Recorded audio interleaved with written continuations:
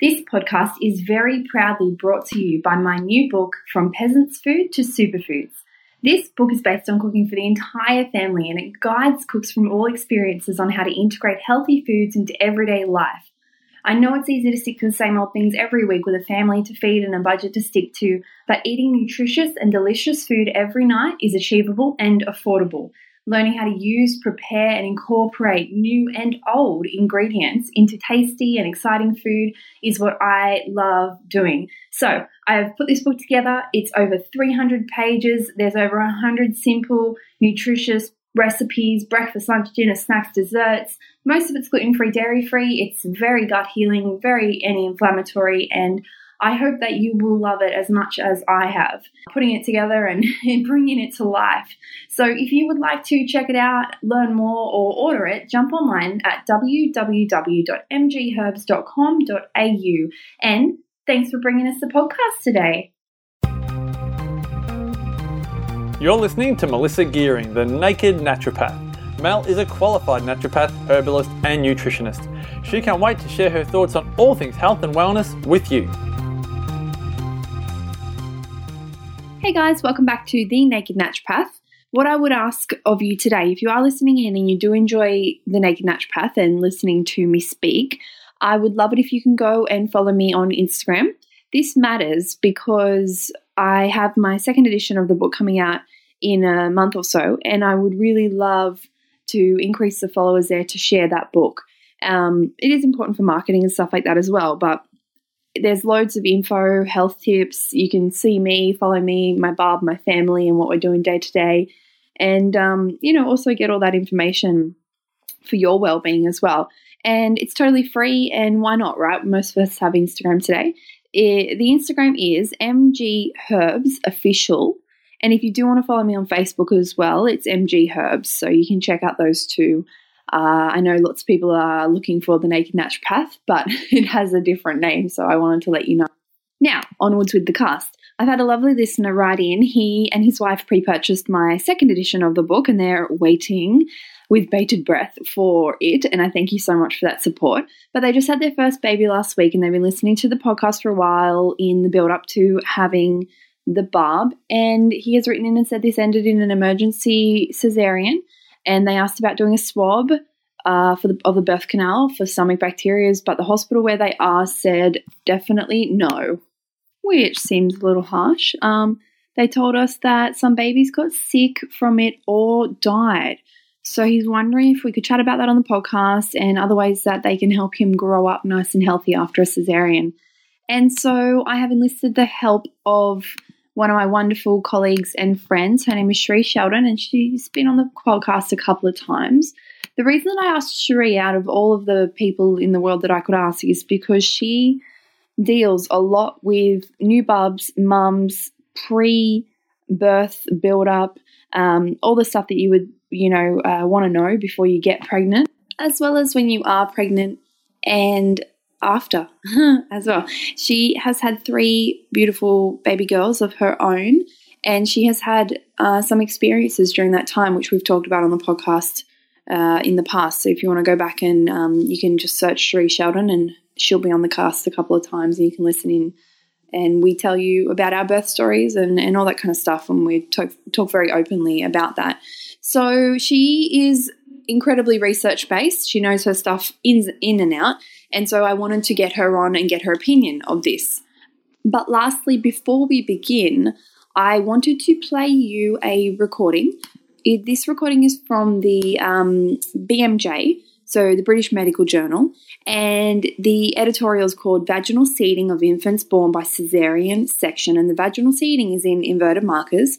And they actually have a little SoundCloud clip for 10 minutes from Aubrey Cunnington, who is the senior lecturer and the publisher of the article. And the little clip is called What is Vaginal Seeding and Is It Safe? And I wanted to start this cast by playing this for you, and we'll go from there. So I hope you enjoy this little clip. An editorial just published on the BMJ.com talks about vaginal seeding of infants born by caesarean section and raises some concerns about the practice. Joining me in the studio now is the author of that editorial, Aubrey Cunnington, who's a paediatrician who specialises in infectious disease, to just talk a little bit more about what vaginal seeding is and how it came about. So, Aubrey, first up, thank you for joining us. It's a pleasure. What is it? Well, I didn't know anything about this until about last summer, 2015, when one of my neonatal consultant colleagues mentioned to me that she'd been involved in a case with a mother who had asked for vaginal seeding to be done of her baby after it had been born by a caesarean section. So that prompted me to ask exactly the same questions, actually, and to go away and look at this. It's a process where the vaginal fluid is taken on a gauze swab and applied to the baby, usually starting with the baby's mouth and then over the face and the rest of the body. And this is done for babies who've been born by caesarean section. So they haven't been born through the normal route, through the birth canal. And so they haven't been exposed to the vaginal fluid.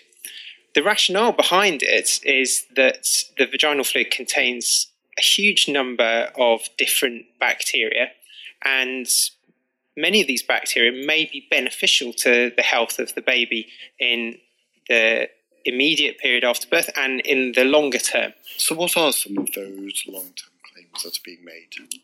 So we know that birth by caesarean section is associated epidemiologically with slightly higher risks of a number of diseases, mostly non-communicable diseases and mostly in later life, but things like obesity, asthma, some diseases that have an immune basis.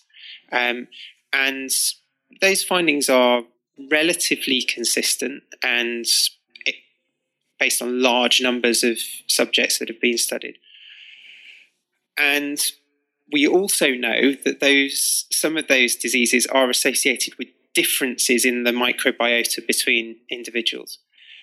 So it's very much still a hypothesis, but the idea is that the microbiota may be responsible for this increased susceptibility to those diseases. And we know that the microbiota is very different between babies that are born by caesarean section and babies that are born by vaginal delivery from very, very early on in life, and might be the factor that's predisposing. So the hope is that if you could make a baby born by caesarean section have a microbiota that was more like that of a baby that was born vaginally, then you might be able to ameliorate some of those risks of the non-communicable diseases in the future.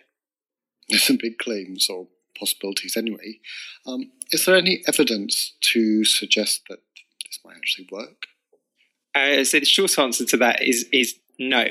But I suppose the slightly more thoughtful answer to it is that it certainly could be. It's not a bad idea to think that it might be of benefit. But at present, we have absolutely no evidence to prove that it is.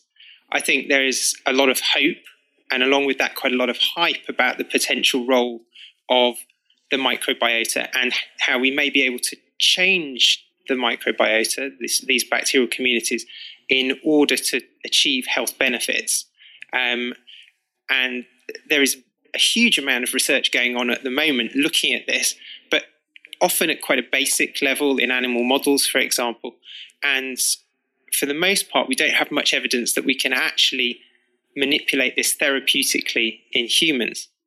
Fortunately, there is some research which is going to lay the foundations going forwards with this, going on looking at, for example, whether vaginal seeding does manage to change the communities of bacteria that are living on and in a baby. But that's still a long, long way from showing that it has any health benefits in the long term. Absolutely. Now you've mentioned the hype there a bit, and you heard of this once a few years ago. Has it become more popular since then? Where is this sort of idea being propagated? Yes, so I heard of it just in my routine clinical practice, then I thought, this doesn't sound like it's a necessarily safe practice. So I asked a bit more around. We asked all of our colleagues who were practicing in neonatology and our obstetric colleagues, and most people had come across this in their practice, had been involved with one or more cases, and didn't really have a great understanding of where it was coming from either. So when we went back and sort of started looking, obviously just trawling the internet first of all, there were quite a few reports which had come out of the sort of more lay media, so articles in major newspapers in the UK and in Australia as well, talking about it, and a lot of interest on sort of social media sites and chat groups, particularly for pregnant women, talking about options around the time of birth. And so it seemed that there was quite a lot of interest that hadn't really brought with it an engagement from the medical profession to think about whether this was necessarily the right thing to do. Of course. No, you mentioned in your editorial that you did have some concerns about the safety of it. So could you take us through what you worried about and what you're doing in your practice? Yes. So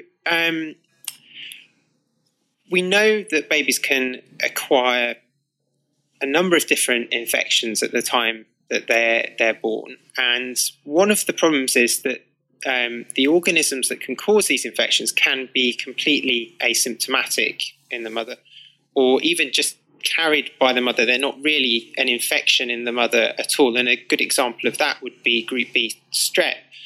And a baby who is born by an elective caesarean section where they haven't been exposed to the maternal vaginal fluid or any of these organisms actually would be much less likely to acquire these types of infections.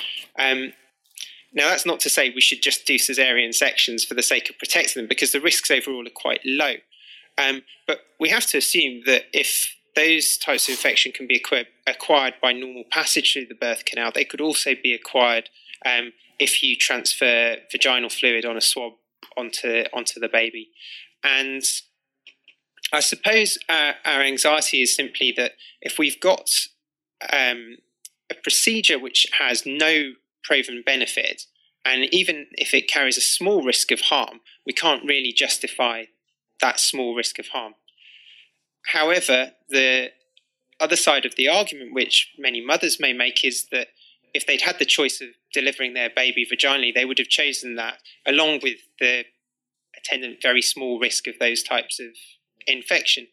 And so it creates a bit of an ethical dilemma for healthcare professionals, because they shouldn't be expected to do something that may cause harm when they know when they have a fairly good reason to believe it's not beneficial.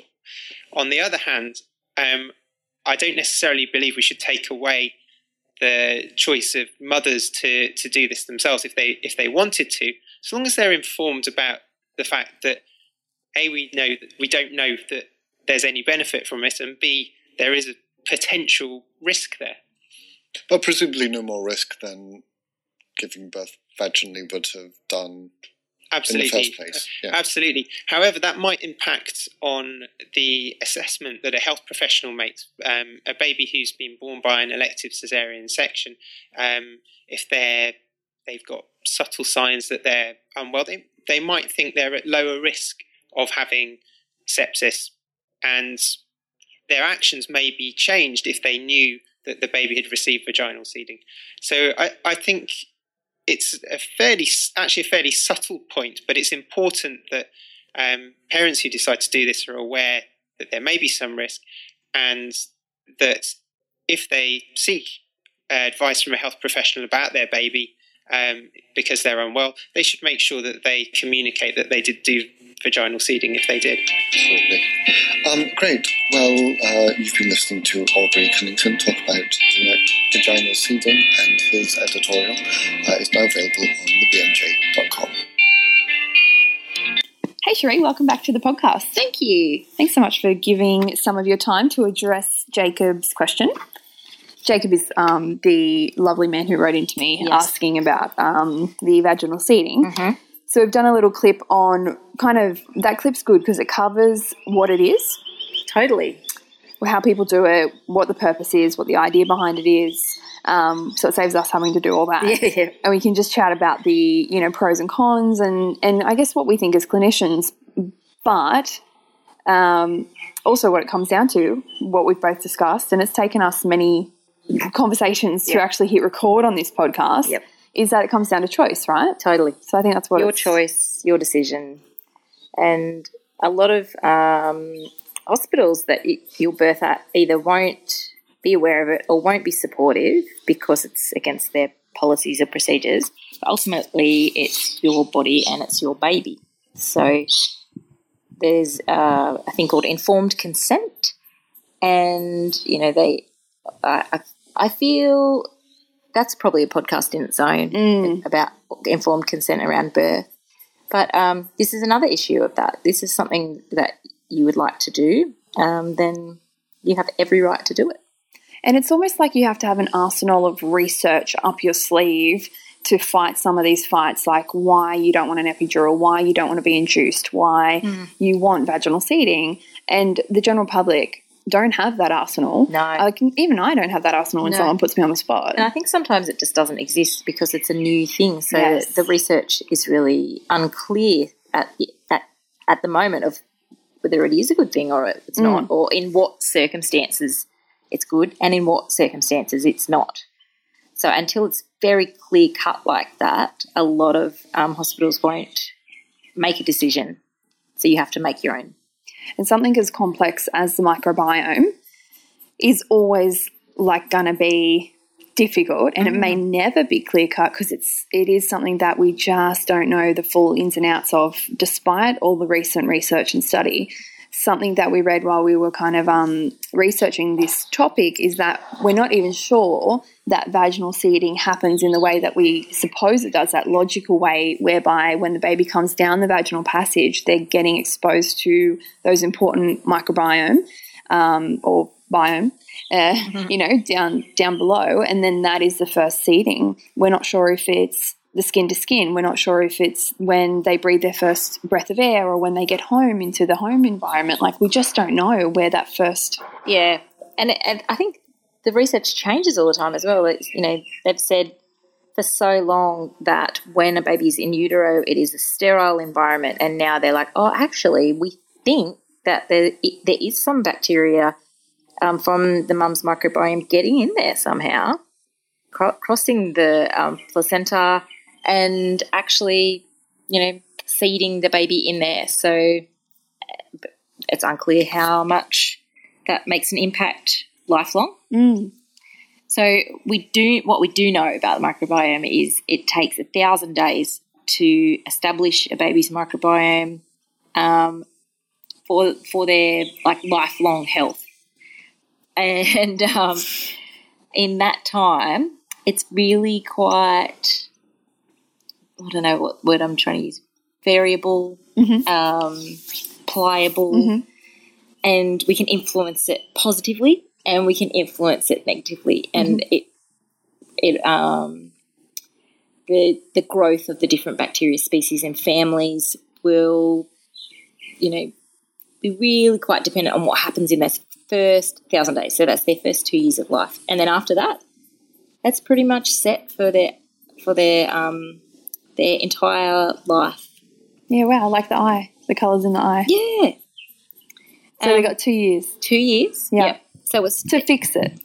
Essentially, something that really came up for me when I was researching this podcast is that Callie was born in her sac. Yep. So she never got her microbiome seeding, if it is how it happens, through the vaginal canal, because she was still in that sac, so her mouth was not open or exposed to any of that. So all of the work that I did, to get it good was wasted essentially in my head when she was first born. However, she is an incredibly healthy, touch wood, no allergies, no asthma, nothing like that, which is what we see a high incidence of in cesarean sections, and is why vaginal seeding has kind of come to the forefront. Yes. So possibly as a preventative for that. Yeah. So I first heard about it just after I'd had my first. I went to a seminar about children's health, and they talked about vaginal seeding, and I was like, oh, what is this, Luckily, with Bailey, I didn't have a Caesar birth, so it wasn't on my, oh, my God, I wish I'd have known this.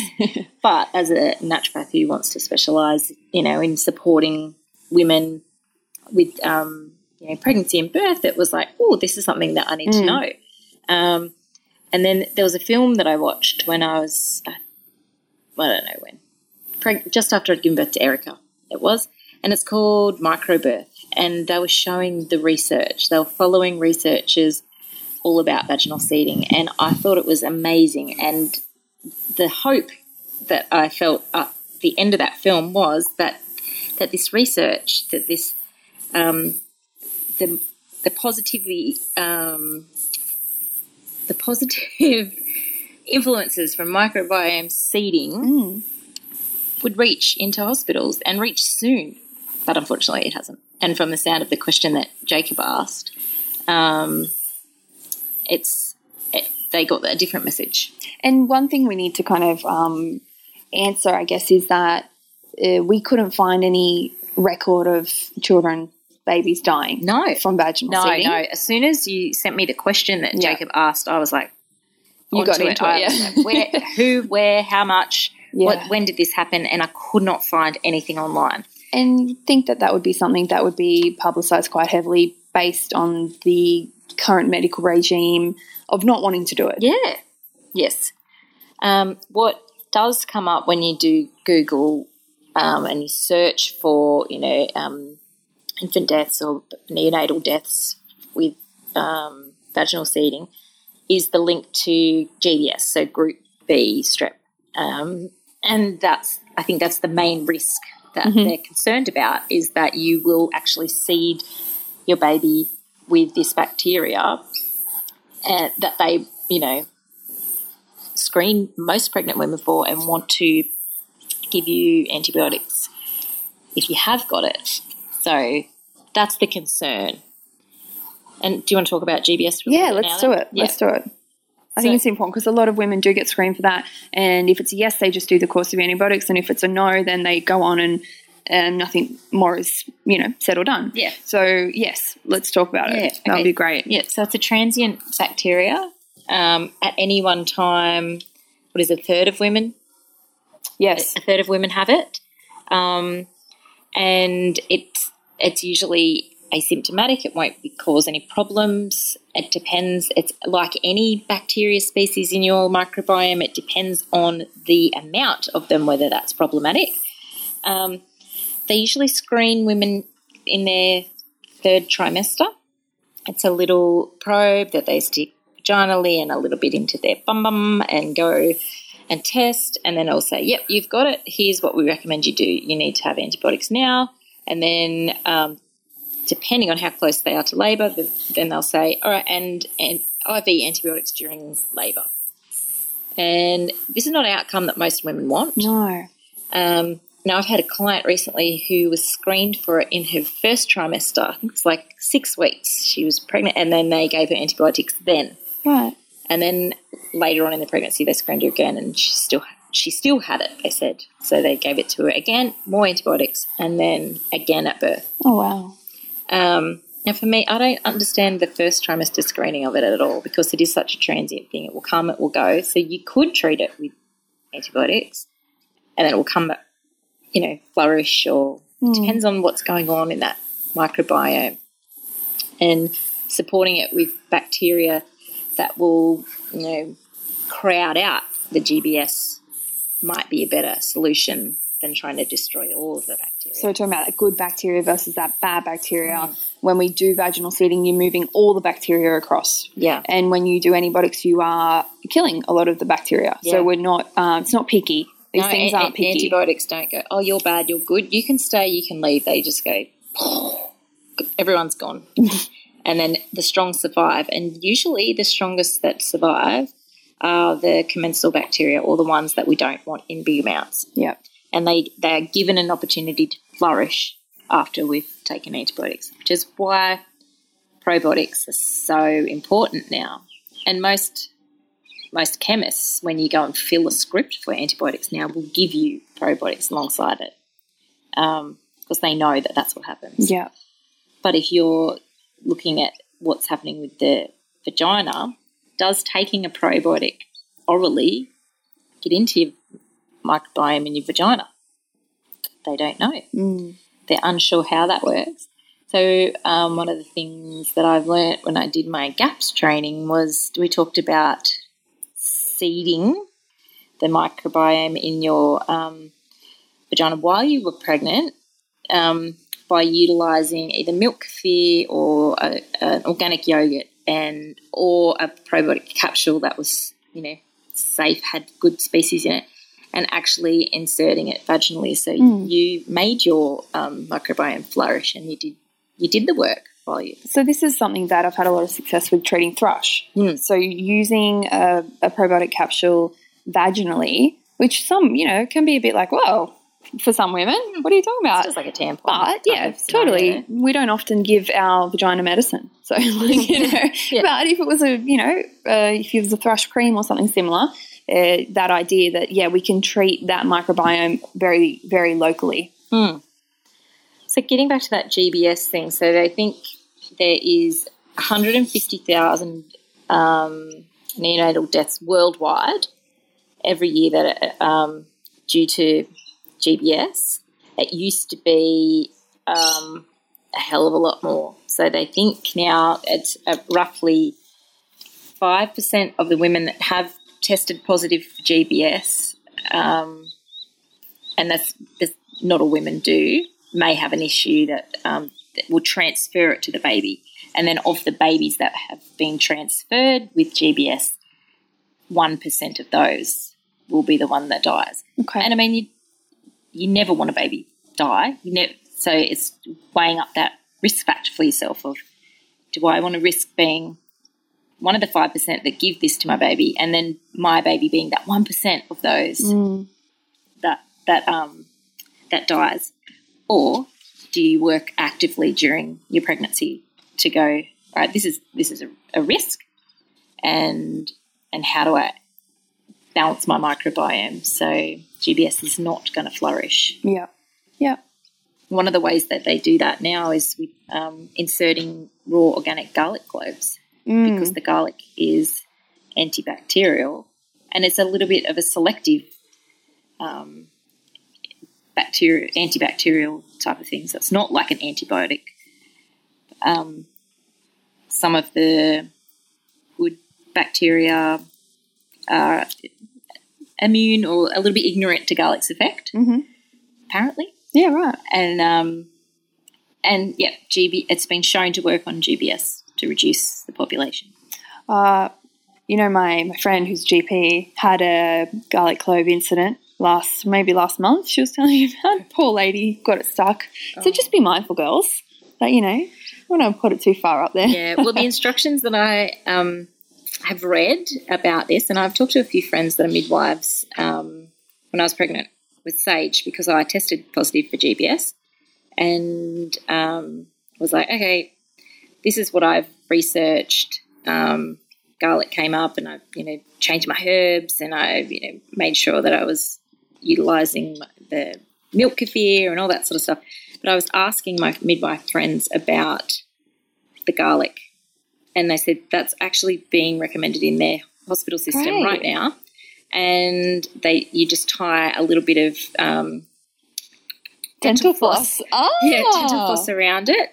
So you make your own little makeshift tampon type of string on it. Well, tight. Yep, tight. Or thread it through with a needle. That's a good idea. Thread it through. Yes, a sterile needle, please. Yeah. And then off you go. Okay. So you've got a way to get it out, so if it does go too far. Or, another way is you can make little, like, syringy type of things for yourself. So imagine like the baby Panadol syringes that you get, which is sort of thick at the bottom, right? If you make yourself a little mixture up of pureed garlic with a little bit of coconut oil and insert her up, then you've made your own mix that it's not going to get stuck. Yeah. Well, it's just going to come back out. Yeah. Okay. Yeah. Cool.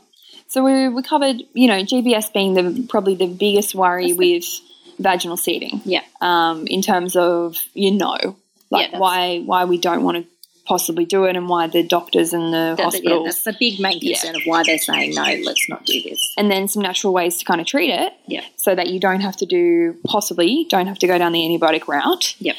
And, if I just was thinking, if ancestrally, right, our breast milk is specifically kind of preemptively created to feed, I think it's like bifidobacterium, bifido. So that's your main baby seeding first kind of microbiome that we've found for babies. Our breast milk, the sugars in it specifically feed that. And so if there are microbiome in baby upon, birth. Yes. It's coming within, from you. Within the gut. They've already got it. That almost like that seeding is done by that breast milk, hopefully, to strengthen the first of that bacteria. Yeah. Well, there was an article that I'd read by, I think it was a uni in Western Australia, and there was a PhD student there, and she was working on this. And the thoughts were breastfeeding after you have a cesarean is going to be way more effective at developing the child's microbiome than vaginal seeding. Okay. Because of the very nature of breastfeeding. It is the number one thing that can steer and develop your baby's microbiome. Yeah, beautiful. Yeah. And especially if you're exclusively breastfeeding for 6-8 months, then that really is over half of that period that you were saying, that 1,000-day inoculation phase of, first gut bacteria setting. No, you need to do maths a bit better. So 1,000 days is 2 years. Yeah. So 6 months, a quarter of quarter, yes. Yeah. So that breast milk is going to be super important. Totally. And so the World Health Organization recommends exclusively breastfeeding until 6 months, and then you start to introduce your solids, and then continuing to support with breastfeeding until your baby is 2. Mm-hmm. And it's a very low percentage of women in the Western world that reach that. Oh, it's hard. Yeah. Yeah. So we've all got to do our best to support that. Yeah. But I definitely started getting sick of breastfeeding, around 1.5 when we got the grabbies and the pulling and the shirts coming off in front of, friends and family. And it's challenging. Yeah. Feeding a toddler. Totally. Sure. But she's still, I've really worked on weaning quite a lot in the last few months, and we do it once or twice a week now. We still have Boobie, but once or twice a week. Yeah. And that's kind of okay right now. And just remind people how old Callie is now. Callie was, she's 2.5. Yeah. Yeah, she's almost 2.5. Yeah. So Sage is about, is she 5 weeks older than? Yeah. Yeah. So she is 2.5. Callie's almost 2.5. Yeah. So she's 2.5. She still feeds once a day. Okay. But she is so distracted and annoying during that feed that I'm sure it will stop soon. Well, Callie started kicking me in the face. Yeah. I just put your foot down. Put your foot down. Put your foot down. She'll talk to me with a mouthful of food. Yeah. And both our girls are great eaters. Touch wood again. We've introduced them to lots of varied foods, and they're both really good eaters. So it's not like they necessarily need that breast milk anymore. But we are still assisting to immune function. To build that immune system. And unlike you, where you are lucky with the no allergies, I've been battling food allergies and eczema and stuff with Sage, and Bailey's, as she got older, also developed into asthma. So if I can give them more protection by this, lengthening of breastfeeding, then I will. And you have had 3 vaginal births. Yes. And two of the girls still have allergies, eczema. Mm-hmm. Yes. Yeah. So, that's a good point to make, that you can have the right, I guess, scenario in what some people think is the right scenario, and it's still, those things still occur with or without that vaginal stuff. Yeah, totally. And I think you sort of look back on things and go, oh, if I did this differently, if I did that. But we're all in the scenario where we've got to start from where we are right now. We can't turn back time to go, okay, well, if I had have, used garlic and probiotics every day in that pregnancy, maybe things would have been different. They might be, they might not be. It might be just just what their destiny. But what we can do is change their exposure to things and support once they are born what's going to happen now. So I think getting back to that, the entire crux of this is, would you be a yes or a no for vaginal seeding? Mine's like, it's up to you. It depends. If any of my babies were to be born by cesarean, I would have been all for it. But I didn't have – I've got really good balanced gut health. Like, I don't have any symptoms of gut dysbiosis. However, saying that, I do have I did have a higher GBS, and I'd be like weighing that up as well. And the other thing is, if you've ever had a STI, and there's a lot of women out there that have. So if you've got that history of that, and if you've got a dormant things, particularly herpes, then that would be a no. Yeah. I wouldn't risk it. Well, see, I chose not to get tested. Mm-hmm. That's another maybe important point to make. It is a choice. Yeah. I chose not to get tested, and so if we happen to go into an emergency Caesar and Callie had to come out that way, then I probably wouldn't have had all the information that I needed to make that decision. Yeah. So we can actually test the vaginal microbiome now, just like we can with our bowel health microbiome, and send it away. We can figure out what bacteria species are in there. So that's that coming back to informed choice, whether you've got, 100% that you're balanced, you're not dysbiotic, you don't have any, bacterial overgrowth that's going to be a concern if you have a cesarean, particularly for the women that have to have elective cesareans. So the women that it's going to be dangerous for them to have a vaginal birth, and they're worried about this whole, vaginal birth is best scenario that they hear.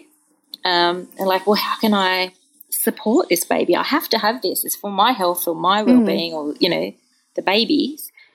And they hear about seeding and they're like, well, but this is so controversial. Then I would say, go and find out your information. See if you've got these, what your vaginal microbiome is, and make your decision from there. Yeah, and then what happens after is important. That's, probably key, right? Yeah. Here is that, I just had a best friend who had to elect for a cesarean for various reasons, and she had a, beautiful cesarean birth, all went well, and had a lot of trouble starting to breastfeed. But that was something that was so important to her after a cesarean, was that she really persevered, and it can be really hard and painful and horrible, and it's not this beautiful thing that women, not everyone gets to just pick up a baby and put it on their breast and all that milk comes, and she had blisters and infections and all kinds of stuff, and when you do have the infections, the solution is antibiotics again. Yay. No, but she's been really persevering with that, and it's finally working out and going really well for her. So that was something that was really important to her. But what she also did was take antibiotics herself, probiotics, because she really wanted to build her immune system and the bacteria that was in her breast milk. Yeah. So that's something we can do as well, right? Yeah, for sure. Yep, there's really specific probiotics for breastfeeding mums that will support your baby's microbiome. It's a bit controversial. A lot of people will say, well, can I just give my baby probiotics? And the leaders in the field of that at the moment say no. No, give it to mum. Yep. Get it through the breast milk. Don't give it to mum. Because there's always risks when you're introducing things directly to a baby. So you want to minimise any risks. Give it to mum, get it through the milk. And the other thing is it may be that it's more available to baby, more digestible, maybe that it's more like easily utilised through the breast milk because the baby's gut is specifically made to be able to break down and use breast milk as its first foods. Yeah. So putting anything into mum and getting it through the breast milk is going to make it more available to bub. Yeah, and so we can talk about instead of, probiotic supplements, for example, of what foods do you get probiotics in? There's heaps of different foods that we can eat that are, live bacteria foods. Your sauerkraut's going and your kimchis and your yogurts and things like that. And you will balance microbiome naturally. Yeah. So, well, I hope that's kind of answered the question, and I'm sorry it took us so long to get to it. We really potted. We've both and got 2-year-olds. We do. So it's very hard. Who, like even after 2, still need bits and pieces. Like, so, like I said, Callie doesn't have any allergies or anything, but she still gets sick. Yeah. She still gets things. She gets colds and flus. She goes to daycare. She picks up conjunctivitis, all kinds of bits and pieces. So, like, it's always going to happen. But when you have a newborn, you're just highly, highly aware of it, right? And you worry. Yeah. So giving probiotics after 2, when we said before that it's kind of set, it doesn't mean that they're not going to work, right? Oh, no. And there's definitely scenarios where I would give, once they've introduced foods, that I would say, let's add get stuck into it. Probiotics into this baby's regime because they're showing symptoms that they need, specific strains or more support. But it might be that we just encourage prebiotic foods as one of their first foods to help the growth with the good bacteria. Yeah. Because that's often missed in a lot of, treatments with probiotics. They forget the prebiotic, which is the thing that actually, feeds the probiotics and it makes them flourish and keeps them in there. We all need food. Yeah. Totally. And I did a podcast a little while ago on probiotics and prebiotics and just talking about like not just grabbing one of these shelf ones from the pharmacy necessarily when we're talking about probiotics, we're talking about really specific stuff and having a trained knowledge in what to prescribe. And you keep mentioning specific probiotics. Yeah. We're talking about thousands of different strains that are for different things. Yes. And we're going to look at what your symptoms are and what Bub's, like if Bub is displaying symptoms, what they are and, how we can specifically implement that bacteria that may be missing. Yeah. The best example of that is the strain Rhamnosus LGG, and there's so much research in that it will help with kids with allergic tendencies. And a lot of the time, so a pregnant woman comes to see me and we'll talk about their family history. If there's any family history of allergies, asthma, food intolerances, I'll give that for the mum to have during pregnancy, and it's shown to reduce their children's incidence if they take it during pregnancy. And then once Bub comes out, mum keeps taking it while she's breastfeeding. And then if baby then displays those allergic tendencies, then we can start to utilise it with that. It's one of the things that I use with my girls with their allergies, and it's a key to keeping eczema under control with Bailey in particular. I've been calling it Rhamnosus all this time. Rhamnosus. Yeah, I tend to just make up my own pronunciation when it comes to these bugs. I mean, I studied in the early days of my naturopathic course by distance. And so when I actually went to my face-to-face things, I worked out that I was saying a lot of things totally wrong. Yeah. Oh, that's how you say that. But you know them. I do know. It's fine. Yeah. Well, I can read them, I can write them. If anyone has any questions or worries, you can email Sheree or I. Sheree's info will be in the show notes, and you know me, I'm info@mgherbs.com.au. It's a conversation that we could kind of just sit here all day and have, right? Yeah. It's quite in-depth and it is quite complex, and it is what we'd love to kind of point out is that it does just come down to your choice and having a voice there, getting as much information and knowledge as possible, and then just making the decision that you feel is best for you and your family. Totally. Yeah. It's always up to you. Thank you for your time. No worries. Thank you. Bye-bye. If you like what we do here at The Naked Naturopath, then be sure to rate, review and subscribe to this podcast so you never miss an episode. To learn more about Mel and MG Herbs, jump onto mgherbs.com, follow us on Facebook at MG Herbs Australia and Instagram at MG Herbs Official. Please keep in mind that all advice and opinions on The Naked Naturopath are not individualised. To get the right advice for you, be sure to make a booking with Mel or your health professional.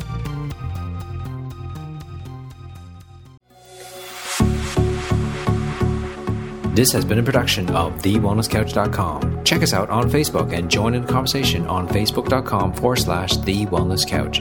Subscribe to each show on iTunes and check us out on Twitter. The Wellness Couch, streaming wellness into your lives. Whilst the Wellness Couch presenter endeavor to provide accurate and helpful information to their listeners, these podcasts cannot take into account individual circumstances and are not intended to be a substitute for health and medical advice from a qualified health professional. You should always seek the advice of a qualified health professional before acting on any of the information provided by any of the Wellness Couch podcasts.